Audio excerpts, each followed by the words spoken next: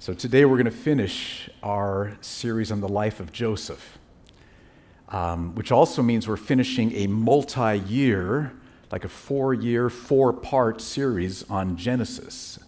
And this has been glorious for me, and I trust for you.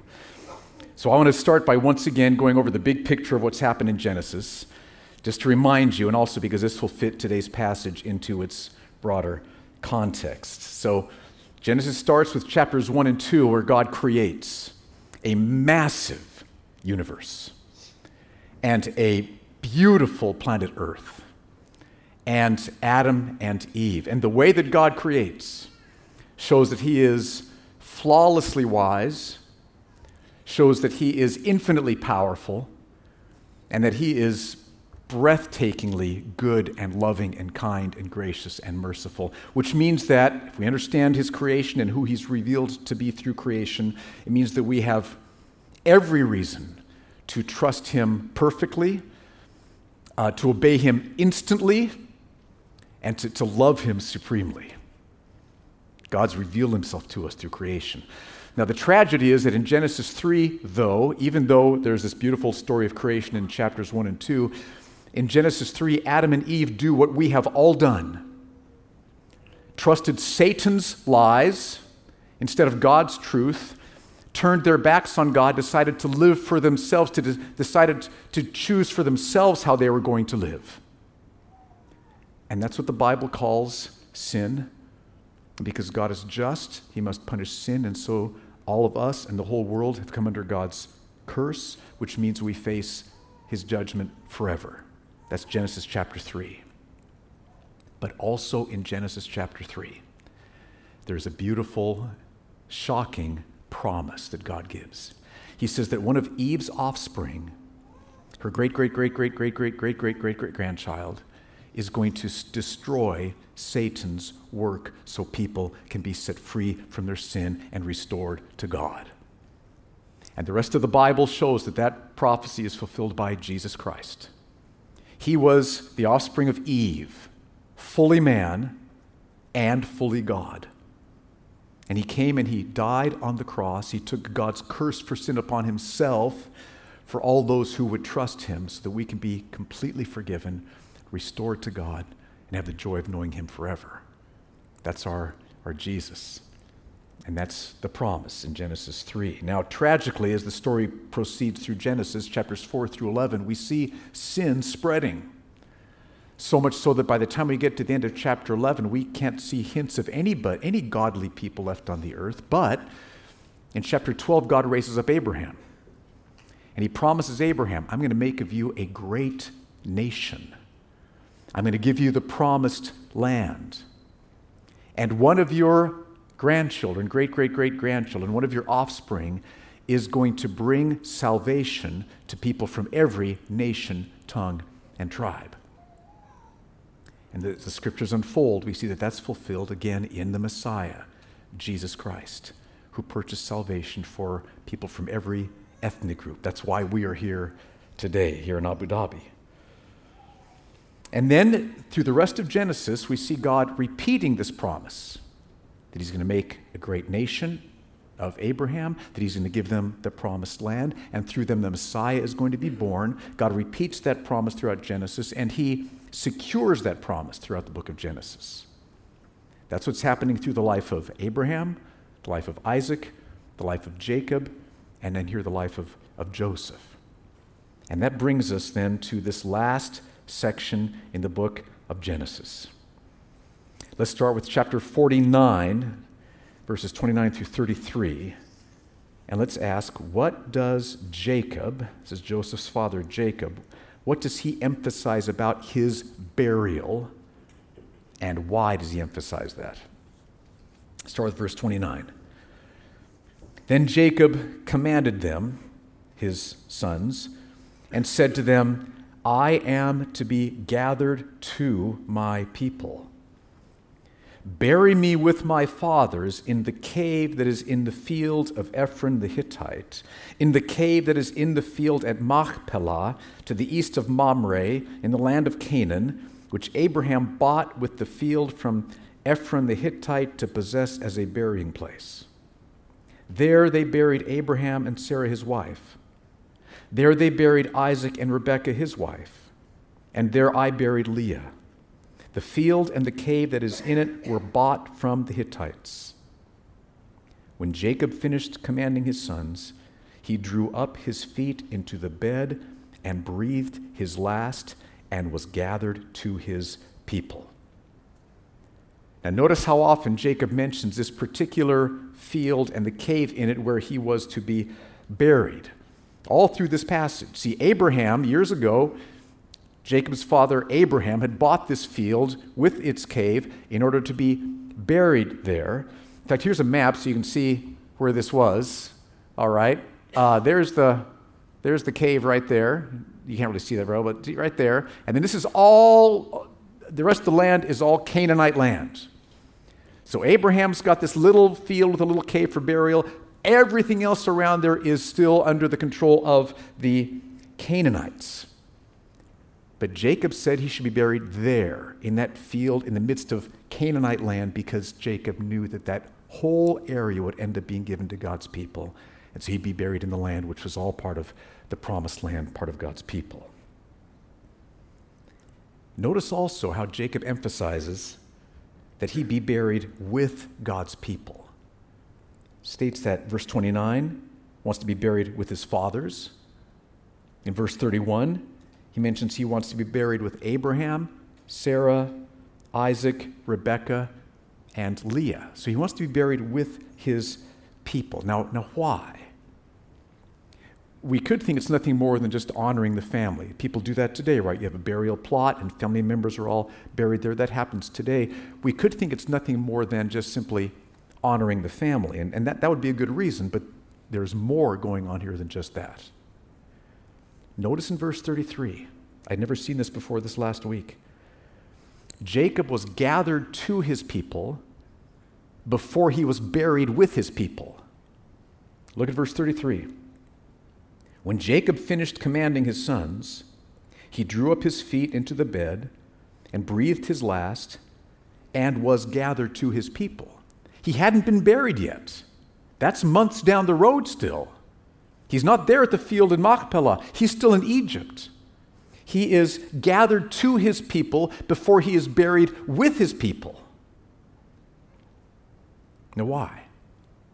I think it's because this passage and other passages are showing us that the moment he died, the moment Jacob died, he went to be with God's people in heaven in the joyful presence of God forever.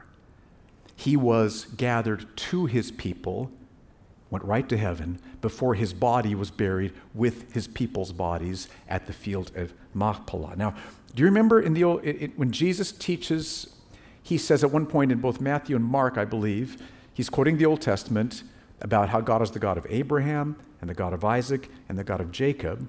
And he says what that means is that God is not the God of the dead, but of the living.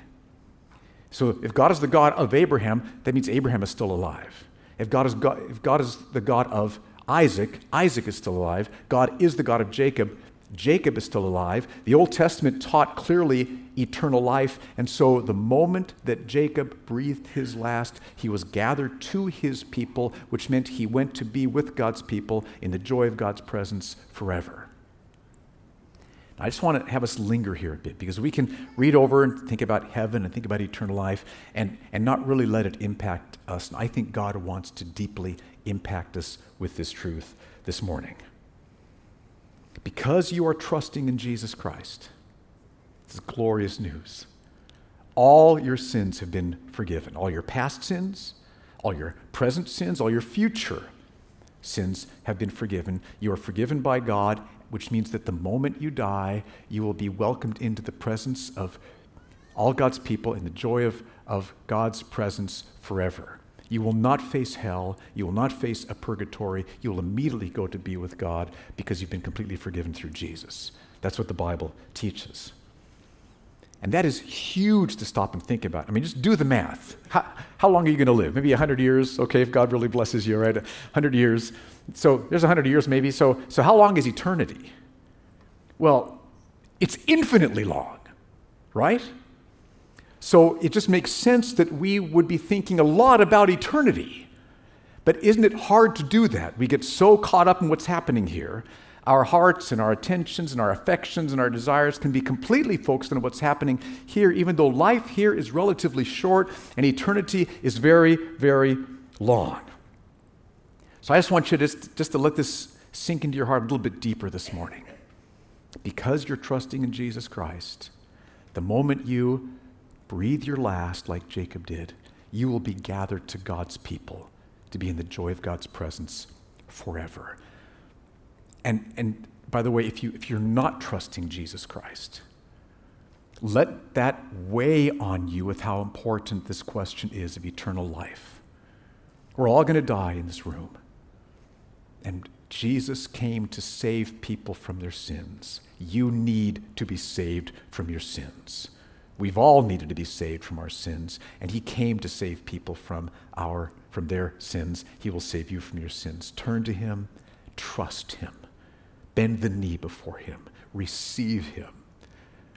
You'll be forgiven, and you'll know you're going to be going to be with God's people in the joy of God's presence forever. So let this impact you. I thought of a couple ways. One is, some of you are going through trials, difficult trials. Let this comfort you this morning, right now, in your trial, because your trial is not going to last forever. Heaven is going to last forever. And the joys of being in God's presence, beholding his glory in Christ, will far more than make up for the trials you're going through now, as horrifyingly heartbreaking as they might be. And people do suffer terrible trials here. But the joys of heaven will far more than make up for that. Let the security of eternal life, because Jesus died, like we sung, Christ alone, cornerstone this morning. His death, his finished work on the cross, has secured eternity for you. It's in the bank. It's in the vault. The door's locked.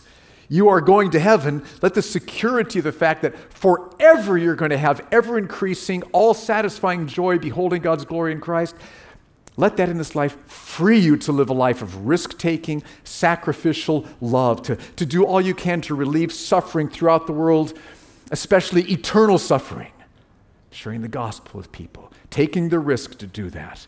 Listen, life is short, eternity is long, the cross is real. Let's live lives of love here. Let this also impact you in terms of battling temptation. Let this motivate you, because heaven will make every battle against sin worth it. And every battle against sin increases your joy in heaven forever. There's lots of ways that eternity will impact us, but I want you to see in this passage, the moment Jacob breathed his last, he was gathered to his people. He did not die, buried, and gone. He died. His body's still here. It'll be raised at the last day, but he is with his people in God's presence forever with the joy of beholding him face to face. That's the first point in this passage. That brings us to verse 1 of chapter 50. This next section is amazing. So here's the question I asked. Why so much emphasis on the embalming and the grief and the number of people who buried Jacob? This is amazing. Look at what Moses writes here. Then Joseph fell on his father's face and wept over him and kissed him. Just a tender moment that Moses emphasizes there. And Joseph commanded his servants, the physicians, to embalm his father. So the physicians embalmed Israel. 40 days were required for it, for that is how many are required for embalming. And the Egyptians wept for him 70 days. And when the days of weeping for him were past, Joseph spoke to the household of Pharaoh, saying, If now I have found favor in your eyes, please speak in the ears of Pharaoh, saying, My father made me swear, saying, I'm about to die. In my tomb that I hewed out for myself in the land of Canaan, there shall you bury me. Now, therefore, let me please go up and bury my father, then I will return. So he's asking Pharaoh for permission to go to the promised land, to the land of Canaan, and bury his father. Verse 6, Pharaoh answered, Go up and bury your father as he made you swear. So Joseph went up to bury his father. Now get this.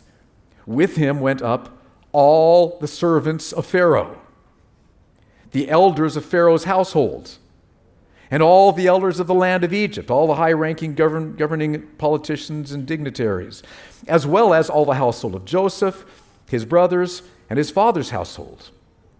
Only their children, their flocks, and their herds were left in the land of Goshen. And there went up with him both chariots and horsemen. It was a very great company, wasn't it? It's huge. Huge retinue of people going there. When they came to the threshing floor of Atad, which is beyond the Jordan, they lamented there with a very great and grievous lamentation, and he made a mourning for his father 7 days. When the inhabitants of the land, the Canaanites, saw the mourning on the threshing floor of Atad, they said, "This is a grievous mourning by the Egyptians." This does not happen every day. This whole group of people from Egypt come up, Egyptian dignitaries, to bury Jacob. Who's Jacob? Okay. This is a grievous mourning by the Egyptians, so they gave the place a new name. Therefore, the place was named Abel Mizraim, which means grieving or mourning of Egypt. It's beyond the Jordan. Thus his sons did for him as he had commanded them. For his sons carried him to the land of Canaan and buried him in the cave of the field at Machpelah to the east of Mamre, which Abraham bought with the field from Ephron the Hittite to possess as a burying place. After he had buried his father, Joseph returned to Egypt with his brothers and all who had gone up with him to bury his father. Moses wants us to understand that Jacob's burial was a big deal. This was a big extravaganza event. I mean, I can imagine if the Queen of England died, all the processionals and the mourning and the national, it'd be a huge event to honor her. And that's what Moses wants us to understand. That's what's happening here with Jacob. I mean, think about it. He's embalmed, which lasted 40 days. Then the Egyptians wept for him 70 days. That's like over 2 months. Like if you started now, that would take you through November, right? Pretty much, somewhere. Then Joseph gets permission to bury Jacob in the land of Canaan. And look at this list of people who go with him. All the servants of Pharaoh, all the elders of Pharaoh's household, the elders of the land of Egypt, the households of Joseph, his brothers, and his father, chariots, horsemen. Moses says it was a very great company. It was huge. They traveled 300 kilometers from Egypt, the land of Goshen, up to Palestine. It's about 185 miles for those mile people. So picture all these people making this journey. Okay, most of them were walking. This would have taken a long time. This was a huge deal going on here. Then in verse 10, they lamented there with a very great and grievous lamentation for 7 days. And this is so unusual that the Canaanites said, this is a huge mourning done by the Egyptians, and they renamed the place. So why? Why does Moses emphasize so much this extravaganza of this burial procession and the burial of Jacob? Moses could have just simply said, and Jacob was buried in the field at Machpelah, but he goes into all this detail. Why? Here's why I think it is. I think Moses wants to show us that God is fulfilling his promise to make Israel into a great nation. It's happening. The promise that God gave us is happening. And to see this, I want you to compare Israel in Genesis 12 with Israel in Genesis 47 through 50. Just look at this chart here to see the difference. In Genesis chapter 12, the people of Israel were very few in number, but in Genesis 47 through 50, they have been fruitful and have been multiplied greatly. We read in chapter 47, 27. In chapter 12, Israel had no land. They were nomadic people wandering around, owned no land. Genesis 47 through 50, Israel had been given the best land in Egypt. The land of Goshen was theirs. From no land to the best land in Egypt. Israel had little to no influence in the area back in Genesis chapter 12. It's a small group of people, nomadic people, very unknown, no influence. But in Genesis 47 through 50, Joseph had become the number 2 man in all of Egypt. He's one of their people, Israelite person, number 2 man, taking care of all the food in Egypt, dealing with all the nations around Egypt who came to him to buy food. And a great number of Egypt's leaders traveled to bury Jacob.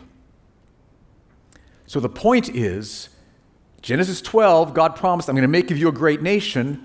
Very little evidence of that back then. It's like, really? Me and these little nomadic people? But look at what happened then from Genesis 47 to 50. Massive number, growing, multiplying greatly, significant influence and position, and best land of Egypt. God is fulfilling the promise he gave back in Genesis 12. He is making Israel into a great nation. Of course, there's more of that coming in the book of Exodus. Read it.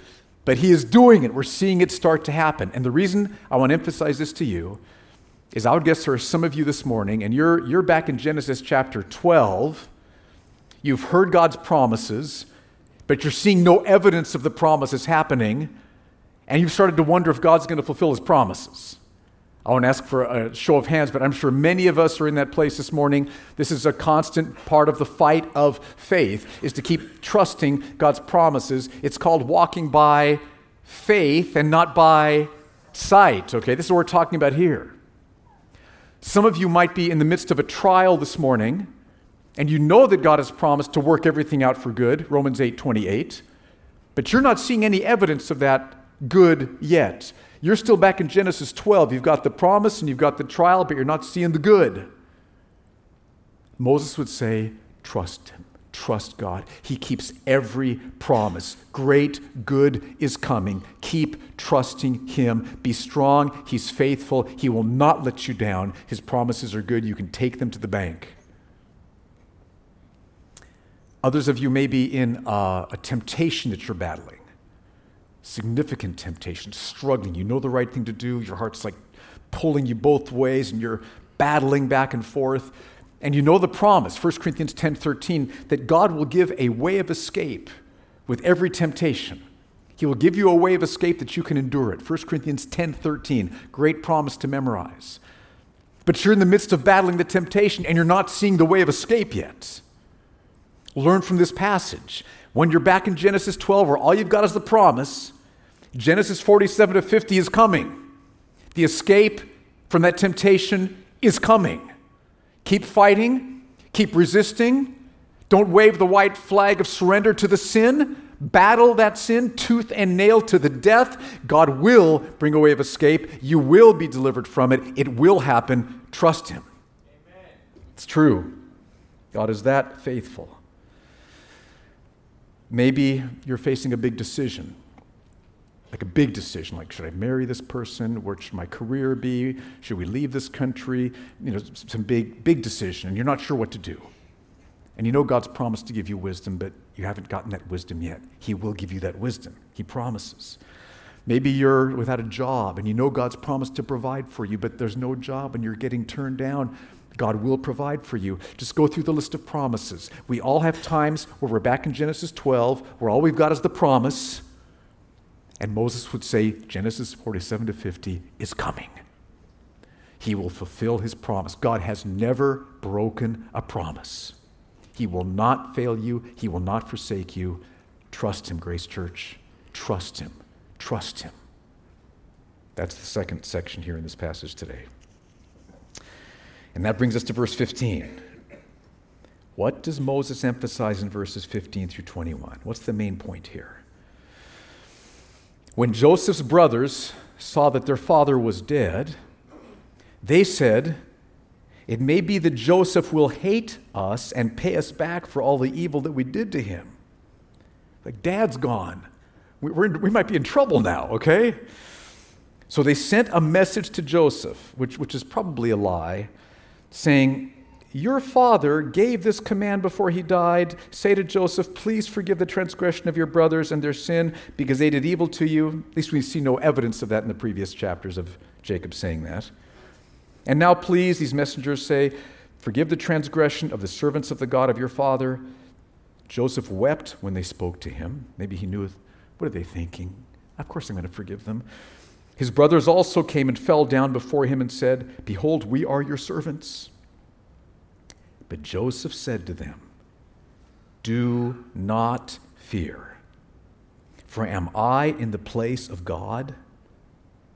It's not my place to judge, to punish. I've forgiven.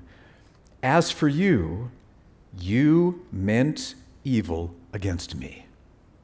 He doesn't whitewash it. Brothers, you meant evil against me. But God meant it for good, to bring it about that many people should be kept alive as they are today. So do not fear, I will provide for you and your little ones. Thus he comforted them and spoke kindly to them. Hey, what's the main point here? When we read Bible history, we want to especially focus not just on the events and what's emphasized, that's crucial, but also what is spoken by the characters in the historical story. What do they say? And so I think that what Joseph is saying here in verse 20, I think is at least one of the main points of this section, because it summarizes all of Joseph's life. Here's a one-sentence summary of Joseph's life. Read it again, verse 20. He's talking to his brothers. He says, as for you, you meant evil against me, but God meant it for good, to bring it about that many people should be kept alive as they are today. Now, again, think about the evil that Joseph's brothers had done to him. Imagine that your brothers one day just tied you up and sold you to some foreigners to be a slave. Goodbye, good riddance, making some money. This was a horrible evil that they had done. There is no excuse for it. It is wicked all the way through. You meant evil against me. The problem, though, is that too often we stop there. And that's all we think. Somebody did evil to me, period. Person did evil to me, period. That's half of the story, but there's a whole nother amazing half here. You meant evil against me, but God meant it for good. Now, underline that word meant, that second word meant in your Bible. That is a shocking word to stop and think about. It's the exact same Hebrew word. Both words meant Hebrew word chabash, the exact same Hebrew word there. It describes both what the brothers did, you meant evil against me, and what God did. God meant their evil to bring great good. And you know the great good that God brought through this, right? He allowed God's people to survive a famine. He prospered the people of Israel, best land of Goshen, the whole story. What you meant for evil, God meant for good.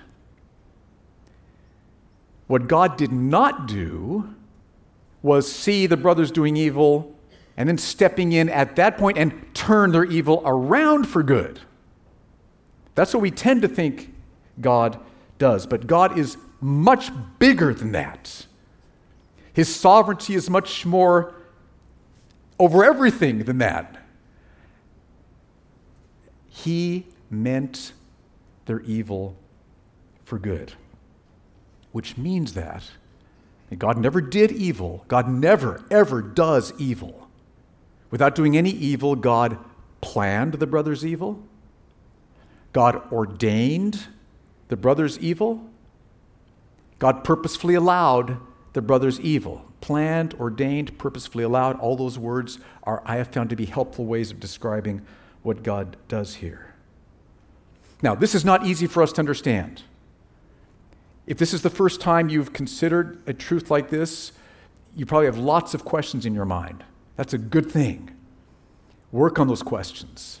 If this is the first time you've considered this may take a while for you to process and to study and to come to terms with. But this is one of those teachings in the Bible where we need to let the Bible shape our thinking and not have our thinking shape what we think the Bible is saying. Does that make sense? This is one of those times where we need to say, your ways are beyond my ways. Because I don't know how it works to have God be sovereign over human actions and have us not be robots. Because you'll hear people say, well, if God's sovereign over people's actions, then we're just robots. That is not what the Bible says. The Bible is very happy to have both of those statements right in the exact same verse together, like here. You, brothers, meant evil against me. You weren't robots. You chose to do evil against me. That is judgeable. That is accountable. That is a moral wickedness. Either Jesus paid for that sin and you're forgiven, or you brothers will pay for that sin in hell. They were not robots. You meant evil against me, but that's not the whole story. God meant your evil actions. He planned them. He ordained them. He purposefully allowed them to bring about great good. And the Bible just could put those right smack dab together with no problem. It's all over the place once you start to look at it. And both are true. Some groups might tend to emphasize one over the other, but they're both true. God is sovereign over everything that happens, including every human action. And every human action is accountable, is responsible, is a true, genuine human choice and action. So I would just appeal to you, keep thinking about that. If you're thinking, I don't know, I get it. I totally get it. This is not easy to embrace, but it's true. And it may take you some time to ponder and process. What this means is that God is in sovereign control over everything, but specifically over evil.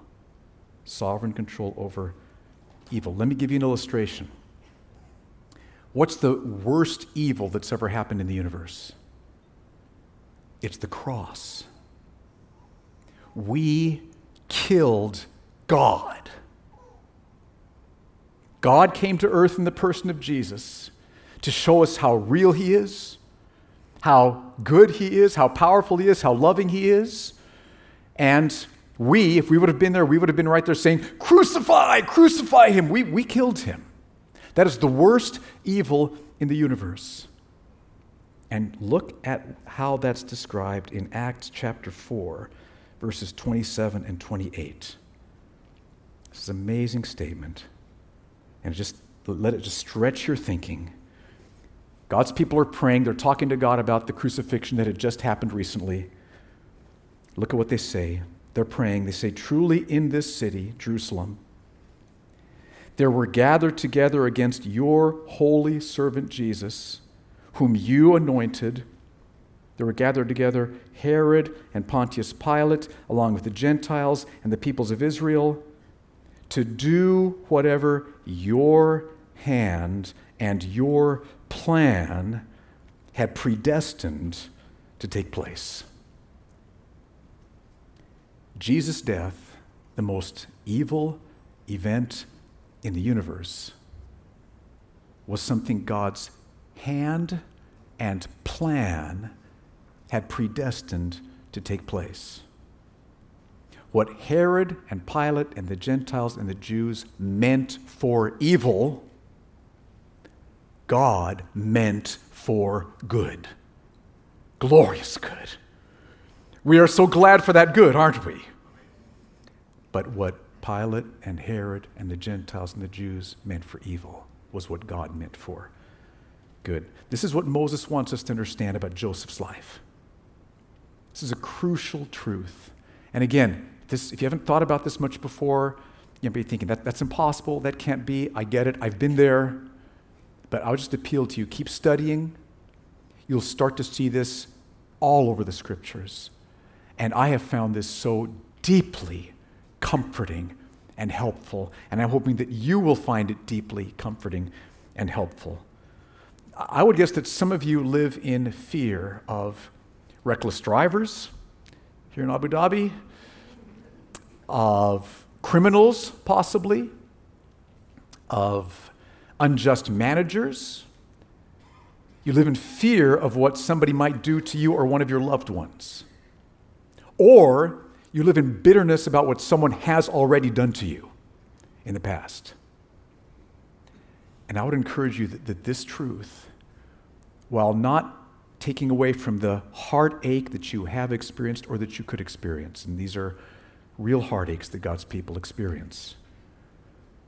But the point that Moses would want us to understand is that you do not need to fear what anyone does to you.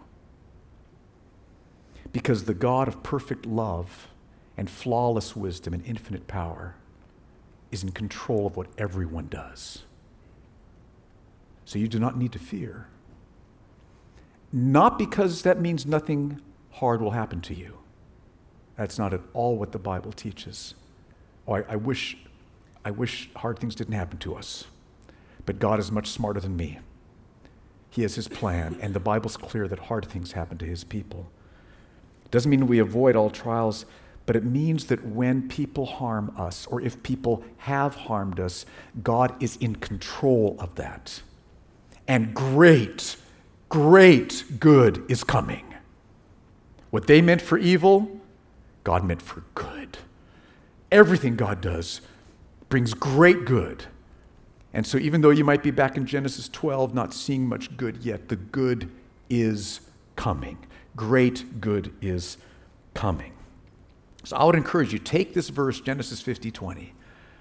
I mean, I have prayed this verse probably hundreds. I mean, I'm 63 years old, okay, so I'm not bragging. I've prayed this verse probably hundreds of times. It probably should have been thousands, but anyway, I've prayed this verse hundreds of times when I'm bitter about what somebody has done or fearful about what somebody might do.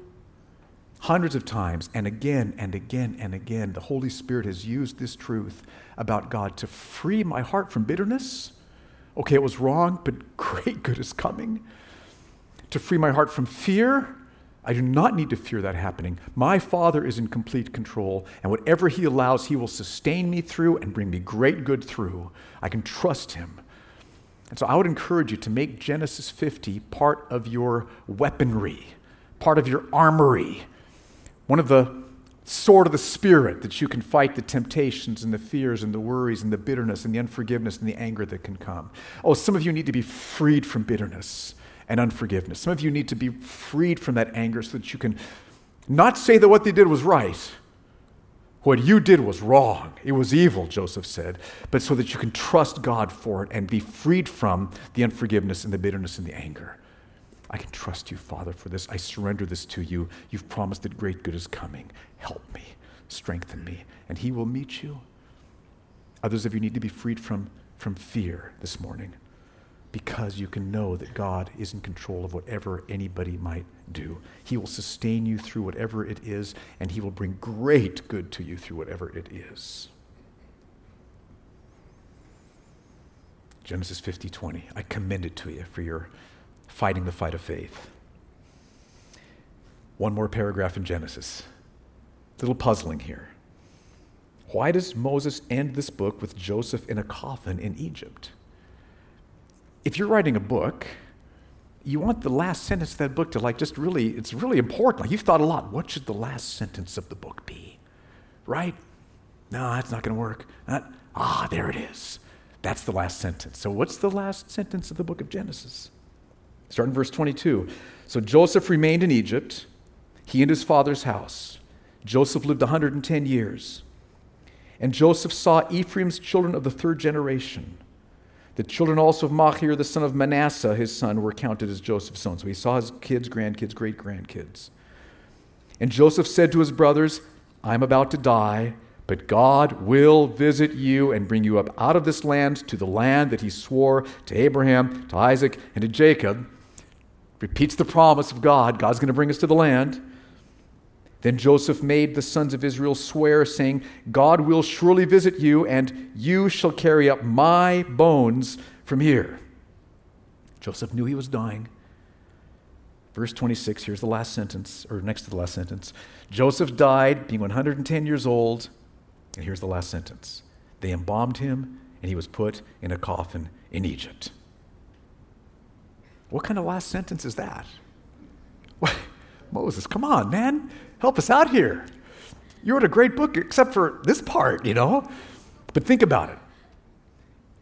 We've read all these promises of what God's going to do. Make you into a great nation, give you the promised land, send the Messiah. Great promises of what God's going to do. So why would Moses end by saying Joseph's in a coffin in Egypt? I think the whole point is to say, more's coming. Reader, go on to Exodus. Look ahead. Genesis is part 1, okay? Exodus is part 2. So look ahead. And see, I want to encourage us with that because we, as God's people, always need to be encouraged to look ahead. Because Exodus is coming, where God does visit them, take them, free them out of Egypt. Remember the plagues and all that whole story. Frees them from Egypt. Gives them the promised land through Joshua. brings the Messiah through them. We're moving up into the New Testament now. Jesus came and he died on the cross, paid for sins, saving people from every nation, tongue, and tribe. That's what's happening today. He is saving people from every nation, tongue, and tribe. But Moses would say, keep looking ahead. That's not all that's going on. Look to eternity. Look to the future. Look to the promises.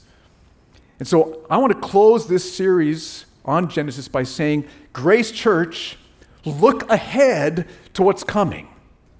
Look ahead to what God has for you. Lift up your eyes from, we got to put our head down and work sometimes at our job. We got to do the laundry. We got to take our kid, help our kids, and all kind of stuff we got to do. But there are times where you got to just lift up your eyes. More often than we tend to do. Lift up your eyes, right?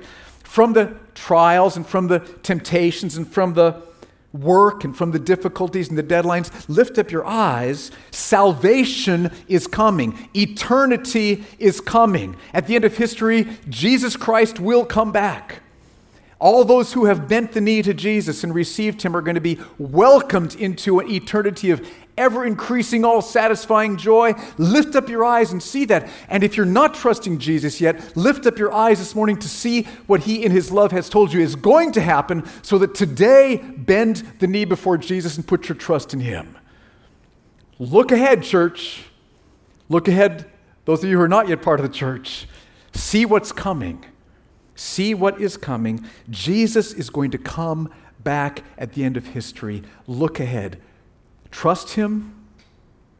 Love him. Live for him. He's coming back. Let's stand.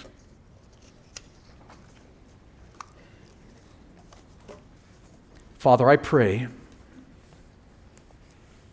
that you would stir each of our hearts to look ahead to what you've promised, that your promises are true. Jesus Christ, you're going to come back. And I pray that you would touch those who are going through trials in a powerful way right now, Lord, and free them, encourage them, help them. Those who've been hurt horribly by other people, Lord, that you would free them from the bitterness and the unforgiveness, and that they could trust you, even in their tears, that they could trust you. Those who are living in fear of what somebody might do to them, Lord, I pray that you would free them. So, Lord God, help us to take this passage now. See that what others mean for evil, you mean for good. Free us, strengthen us, comfort us, help us.